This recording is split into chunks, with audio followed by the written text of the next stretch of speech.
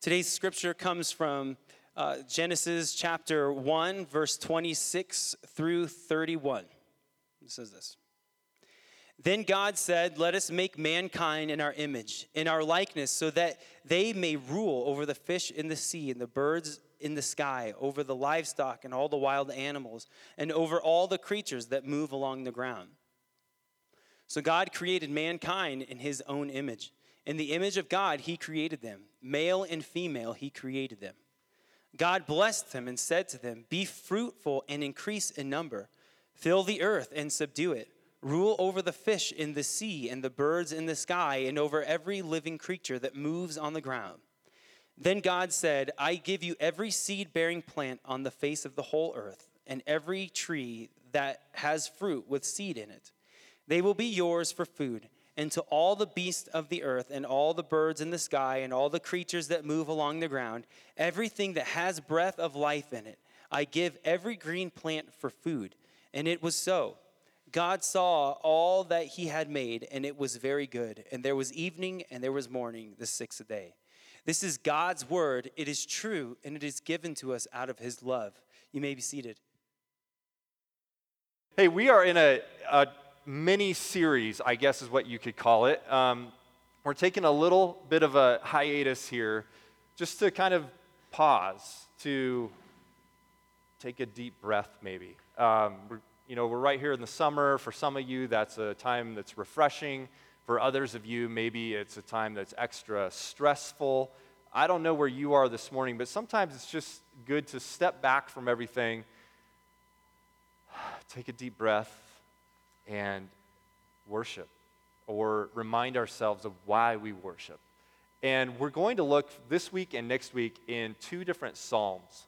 The Psalms is, you could think of it like a song book or a prayer book for Israel. And it helps us learn about what it means to worship, what it looks like to worship.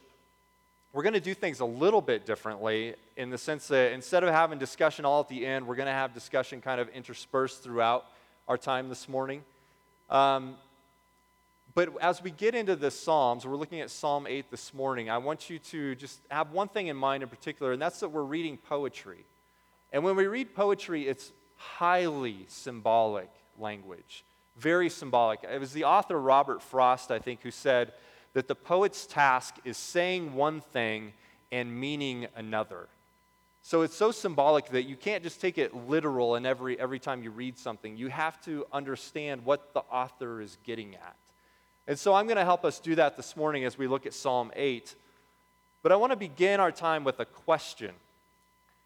Have you ever wanted to make a name for yourself? You ever wanted to be great? You ever wanted to, you can actually take that off. I'll come to it in a minute. Have you ever wanted to be celebrated by other people? I'm going to give you a little window into my soul this morning, and it's kind of a frightening thing, but along the way you might recognize the view a little bit too. See, when I was young, I had a couple things in mind. I was going to be a great athlete. I was going to be a superstar, somebody who would probably be celebrated by other people for my just great exploits on the basketball court, on the football field. So I spent a lot of hours, lonely hours, during the summertime in the gym trying to perfect my skills in basketball. I spent a lot of time practicing football, working on passing, working on catching, working on the various skills. And as you can tell from this physique, I spent a lot of time in the weight room too. I mean, obviously, right? Maybe not so much. Well, it turns out that fantasy is different from reality, because instead of being this superstar in sports, I ended up on the sidelines. I ended up sitting down watching many of the games. When I was a senior in high school, I had freshmen playing in front of me. My dream, it turns out, would have to come from somewhere else. Unfortunately, I had another dream. My dream was that I was going to be a pilot.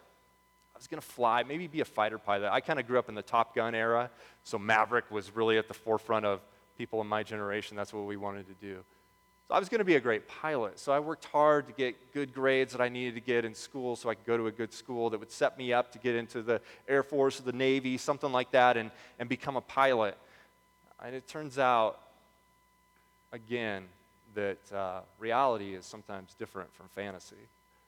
And I was born being disqualified from flying. My eyes were not good enough coming out of the womb. So being a pilot was not something that I was going to get to do. My dream, my celebrity, my name would have to come from somewhere else. The problem is, though, at this point, I was kind of out of dreams.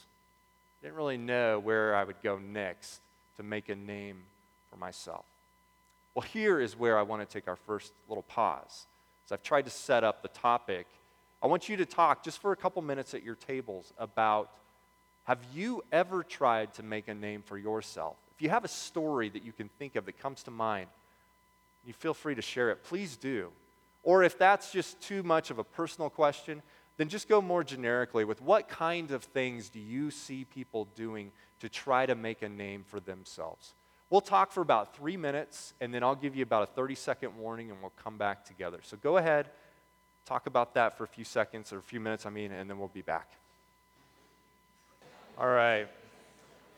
Sometimes it can be kind of fun to talk about those silly things that we used to do to go after making a name for ourselves, those stories of who we wanted to be when we were younger. It's kind of fun to look back on those years at times. But surely not now, right? I mean, surely we're not still wrapped up in that, are we? Surely we've kind of moved on. We're past trying to make a name for ourselves, right? I don't know about you, but I can tell you about moi. This defines my life in so many ways. I fight against this. I don't want to overstate it, but it's almost like a daily thing. That may not be overstating it.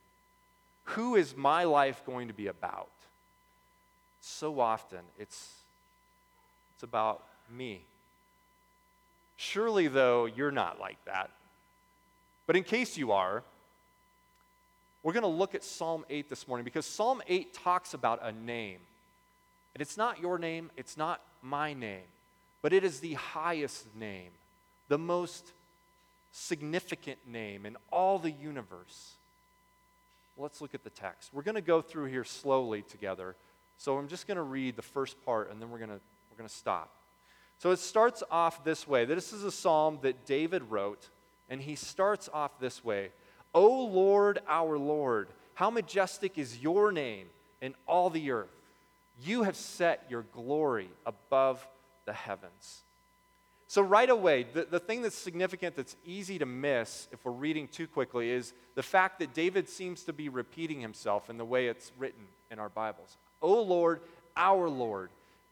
You've probably heard this before, but in case you haven't or you've forgotten it, when you see Lord in all caps like that, it's the personal name of God. It's Yahweh. It's that name that the Israelites referred to God as, but it's a name that they wouldn't even speak. They would only talk about the name. They wouldn't actually say the word Yahweh because it's too sacred to them. And Jews to this day oftentimes will not say that name still. But this is David saying, Yahweh, our Lord, how majestic is your name in all the earth. You have set your glory above the heavens. What's so significant about that personal name of God is that we believe fundamentally, as a starting point for our faith, that we can have a relationship with our God because our God has revealed himself to us. God is the God who gives us his name so that we don't have to just simply refer to him vaguely as God. God is just a generic word that all kinds of people use. But we have something specific in mind when we talk about God, don't we?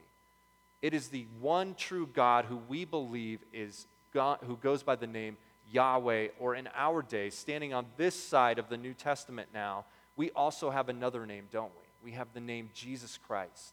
We can call God a personal name because he has revealed himself to us. How incredible is that we could actually know God? Now, it doesn't mean we know everything about God, but we don't know everything about anybody. I don't know everything about my wife, but she's the person I know better than anybody else. But yet we can still have a great relationship because we know enough about each other. And it's something like that with God. We don't know everything about God, but we can still know enough to be in relationship with him. So David goes on and he says, how majestic is your name, or magnificent is your name in all the earth. There's not a square inch of our planet where God's name is not majestic, according to what David is saying here. It is majestic everywhere. It is mighty everywhere in all the earth. And not only that, but he has set his glory above the heavens. So the heavens being as far out as we can possibly imagine, and the earth being as close as we can possibly imagine, but still with that sense of its just massive size. God's name is great everywhere. There's no place where his name is obscure, where his name is not magnificent, where his name is not mighty. No place at all. Now think about this just for a second. Think about somebody you know whose name is pretty well known. Think about somebody who everybody in the room would be able to say, oh yeah, I know who you're talking about when you mention that person's name. Just think about that for 2 seconds. Now, how many of you are thinking about someone's name who is alive right now? How many of you are thinking about somebody who died maybe recently? Okay, well, regardless of what it is, chances are that when we think of people's names who are famous now, people who have made a name for themselves now, most of those names probably will not be remembered 500 years from now. Most of those people's names probably are not known as well in other parts of the world as they are here. But God's name is not like that. His name is known everywhere. It's majestic in all the earth, every day, every age, and no matter where we go, his name is majestic. It is mighty. Not only that, but these words that David is using, when he's talking about majestic, when he talks about your glory above the heavens, those are words that are ascribed to a king. David is saying that God is the creator of all things, and he is the king of the universe. He is the creator and the king. Lord, how majestic is your name in all the earth.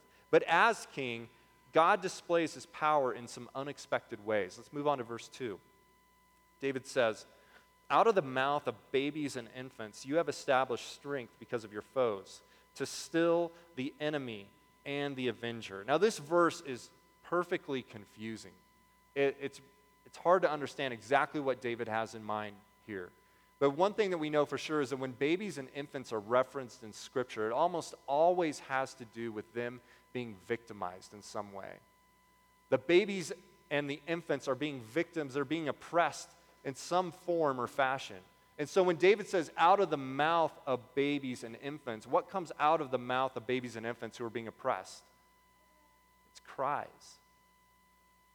So God, in some mysterious way that I can't fully wrap my mind around, God is taking the cries that he's hearing of the most victimized, the most vulnerable people of our population, and he is hearing those.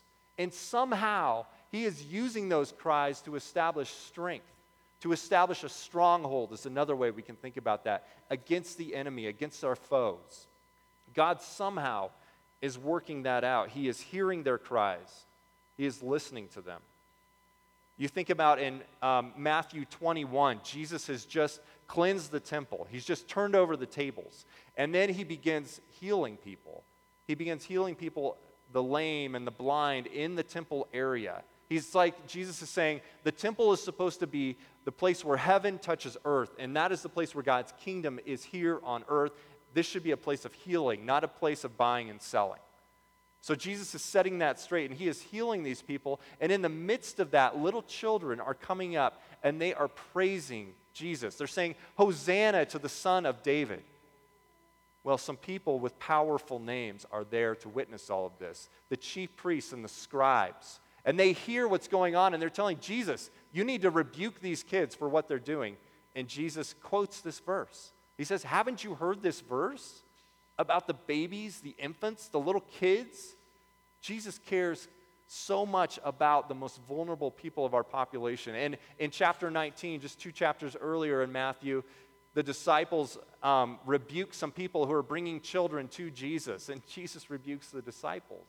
He's saying, no, let them come to me. Do not hinder them, for to such belongs the kingdom of heaven. Our God cares immensely about the most weak and vulnerable people of our society. We don't have to look far to see this in our world today, how children are being victimized. If you go to the slide there, Dennis, this is a picture that was just from this past week of the fighting in Syria. It's been going on for years now, and children are being victimized terribly in this. In fact, one organization, World Vision, estimates that up to 19,000 children have been killed in the fighting in Syria the past 6 years. 19,000. Can't even wrap my mind around that. Up to 4 million people have had to flee Syria. Over half the population has either been displaced or has been killed. I can't even fathom what that would be like to be around. You can go to the next slide. It's a happier slide. So the point is, Jesus cares about these cries. Jesus hears. Our Lord knows their oppression. He knows what they are facing. Now maybe there's a question, though, that comes to your mind, and it goes something like this. Okay, if God knows and he cares so much, then why are 19,000 being killed in Syria? I mean, is that something that maybe comes to mind as I say this? Something that comes to my mind. I can't give a full, complete answer to that. But I will say two things. First of all, we have to remember that when the Bible talks about justice, when it talks about God's kingdom, it's talking about something that we still do not fully realize or experience today. It's something that's coming. God's final justice is not here yet. Someday we will see exactly what it means that God establishes a stronghold against the enemy, against the avenger, and somehow that's related to the cries of the infants and babies. Somehow we'll understand that more fully. A second thing, though, that we have to keep in mind is that as Christians, as part of the New Testament church, we are, in a very real sense, the mouth, the ears, the hands, and the feet of Jesus on earth.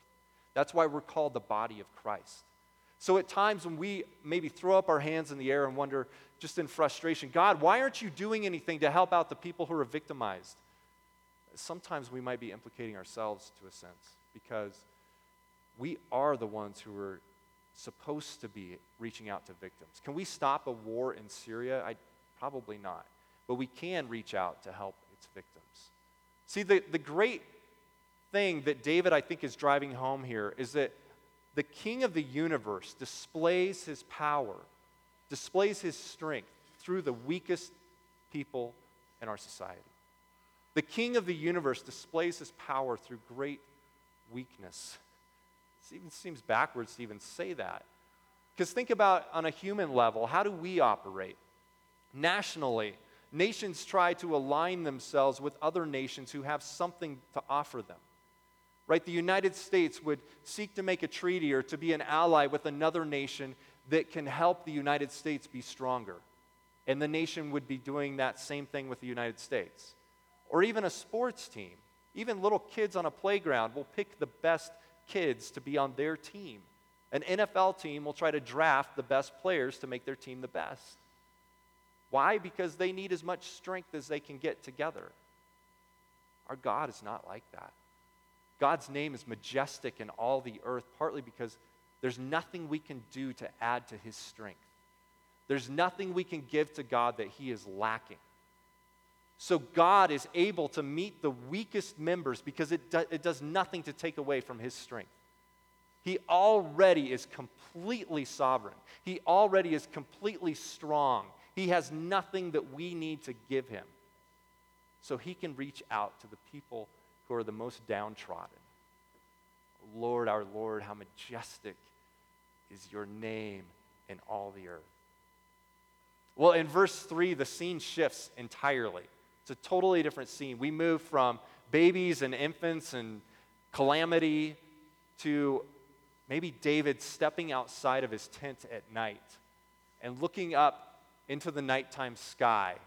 Now, I had the good advantage in this area of growing up in, you could say, an isolated part of the country. I'm from the northwest corner of Nebraska. So I didn't have a lot of light pollution to deal with, you know what I mean? We didn't even get electricity till last month. That's a joke, by the way. But I can remember going outside at night and just looking up into the sky and being amazed by what I could see on a clear night. It's just so beautiful. I mean, surely you've done this. If you go camping or maybe you live out more in the country, you can look up into the sky and just be blown away by the scene at night. And that's what David is doing here. He looks up into the nighttime sky, and this is what he says. When I look at your heavens, the work of your fingers, the moon and the stars which you have set in place. And we're going to pause right there. When I look up there, and he calls it the work of your fingers. In the ancient world that David's a part of, it was so common for people to look up into the nighttime sky like he is, but to worship the nighttime sky. They would worship the stars. They would worship the moon, thinking that those are gods that we need to pay homage to. David says, oh, no, those things? No, those are just the works of God's fingers. He just put them there. So instead of worshiping the Mona Lisa, David goes to Da Vinci, so to speak, right? You don't worship the creation, you worship the creator. And that's what David is doing here. When I do that, I'm just blown away, God, by how marvelous this creation is that you have made. But you and I, we have so much more reason to be amazed. You can start clicking through those slides, Dennis. This is from the Hubble Space Telescope. You know, technology has given us some absolutely incredible insights into this universe, this galaxy, this solar system that we live in. I mean, think about the magnitude of it. From the sun to the earth, just from the sun to the earth, it's 93 million miles. Or step out from there, not to just from our solar system and the sun and the 9 or 8 planets, depending on whether you include poor Pluto. But if you just step out to our galaxy, the Milky Way, if you were to travel from one end of that galaxy to the other end of the galaxy, it would take 100,000 years, and not in your minivan. It would take 100,000 years traveling at the speed of light. I mean, that puts your summer road trip in perspective, I hope. Or think about it this way, too. There are billions and billions of galaxies out there, scientists tell us now.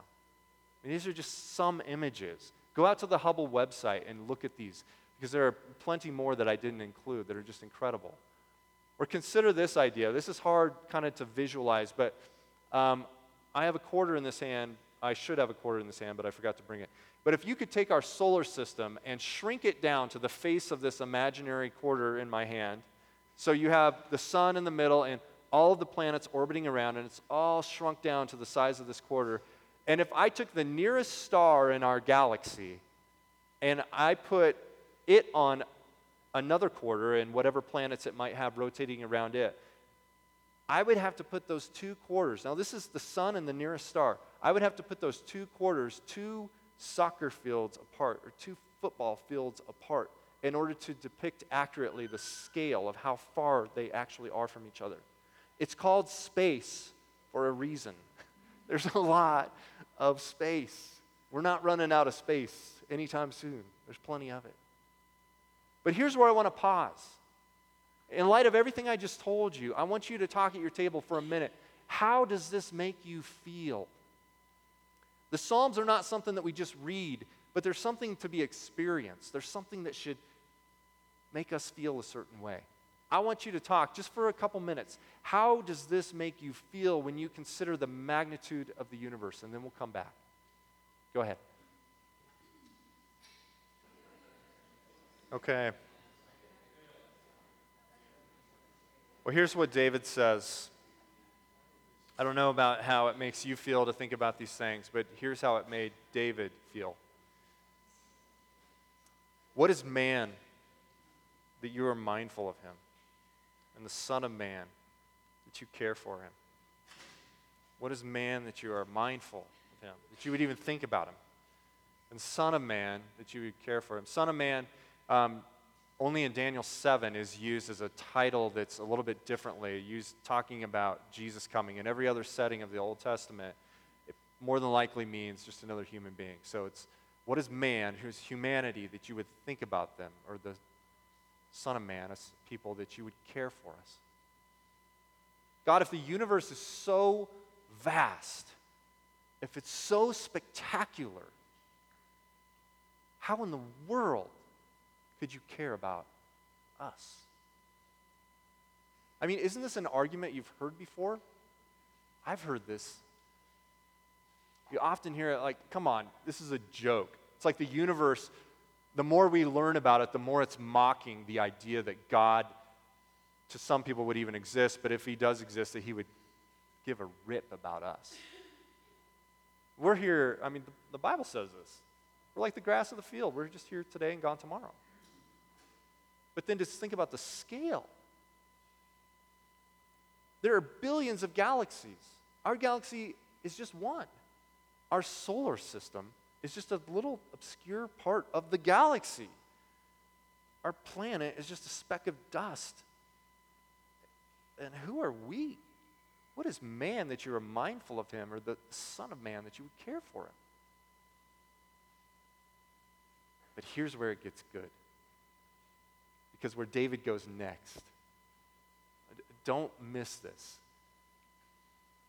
In the Hebrew, it's so funny because this is just a little blip. It's just a little beep. And it's translated as yet. Yet. It's one of the most important yets in all of the Bible. David says this, yet, in light of everything, in light of how small and insignificant I feel, you have made him a little lower than the heavenly beings and crowned him with glory and honor. You have given him dominion over the works of your hands. You have put all things under his feet. David, of course, is talking about, when he says him, he's talking about human beings. It's representative of us. You have made us a little lower than the heavenly beings. You can think of that as angelic beings. You could even possibly call that God. You've made us a little lower than God. But think about it. He has made us, in spite of all that I just said about how small and insignificant David feels, he's saying, yet. He's going back to that passage that Aaron read at the start. You have created us to be just a little lower than the heavenly beings. Crowned us. Glory and honor.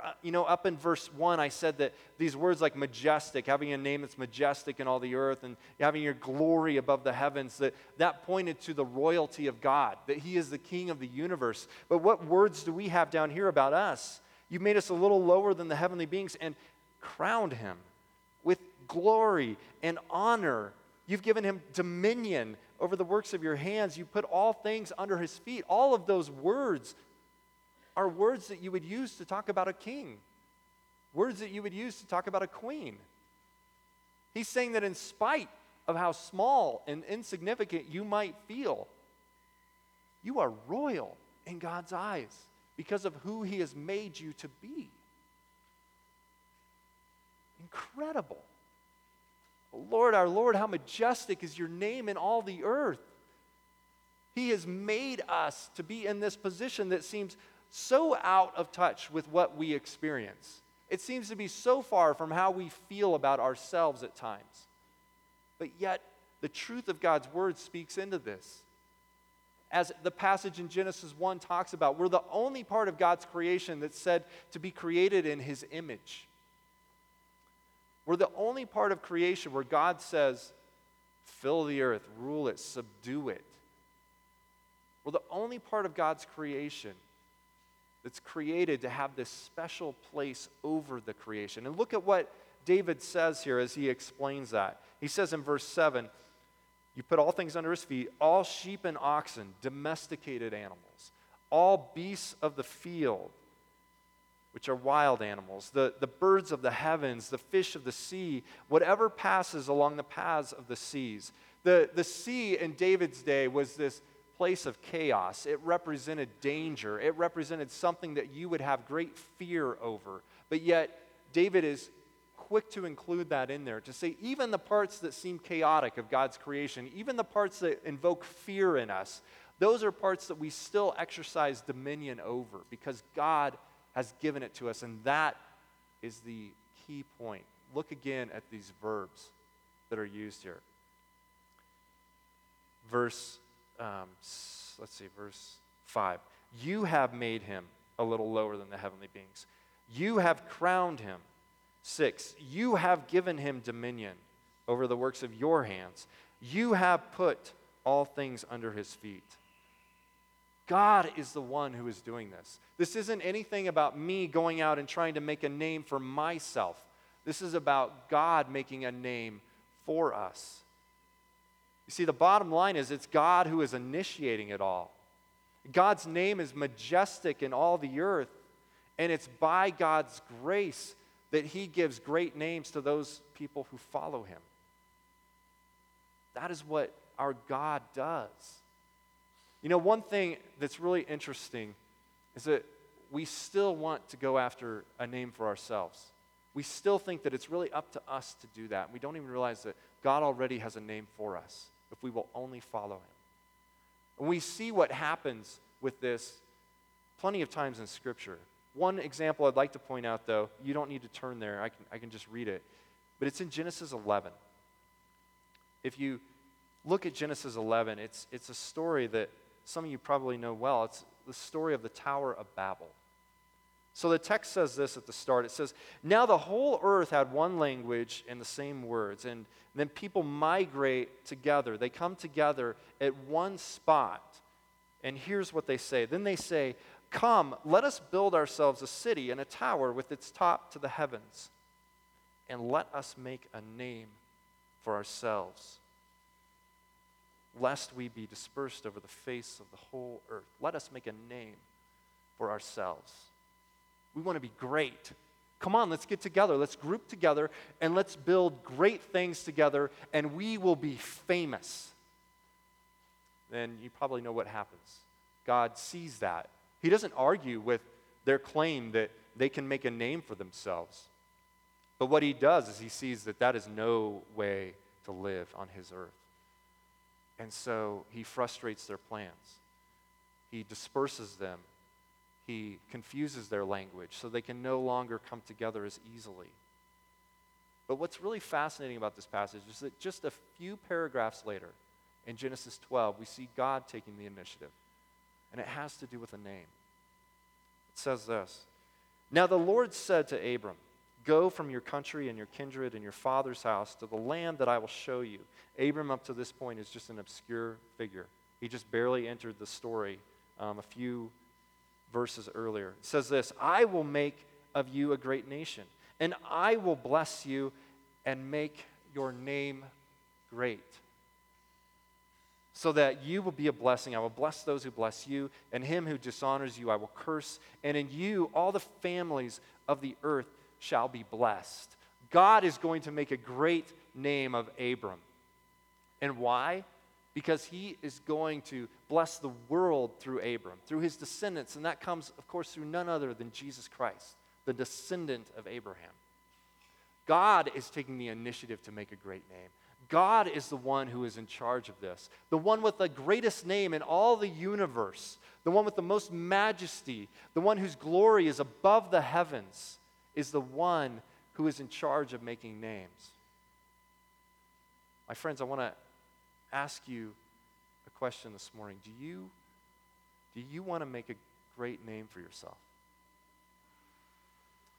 I hope that if you do, it's not in the sense that we were talking about earlier, where you want to somehow be the talk of the town, where you somehow want to be the one who is admired and adored by others. That's what I wanted. That's what I still struggle.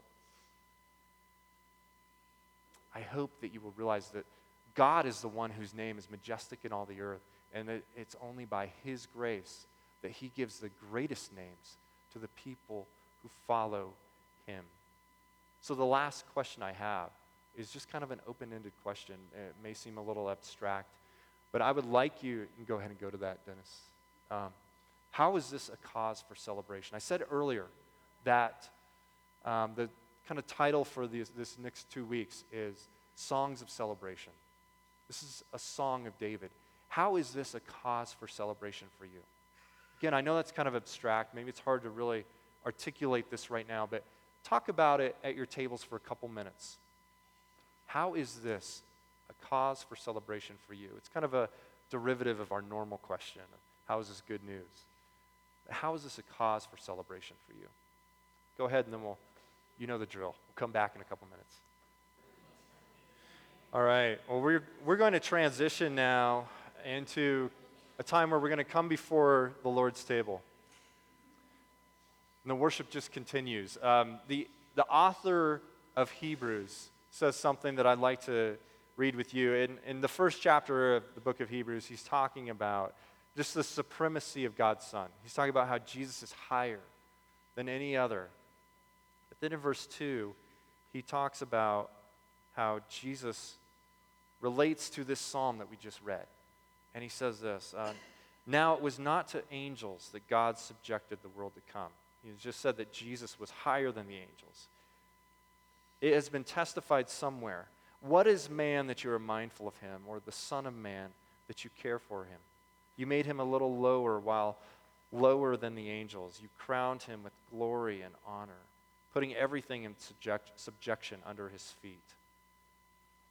Jesus is the one who came to this world and was made a little lower. You know, for us, when we think about, from our perspective, being made a little lower than the heavenly beings, as Psalm 8 says, we think of that as like, wow, that is a wild promotion for us.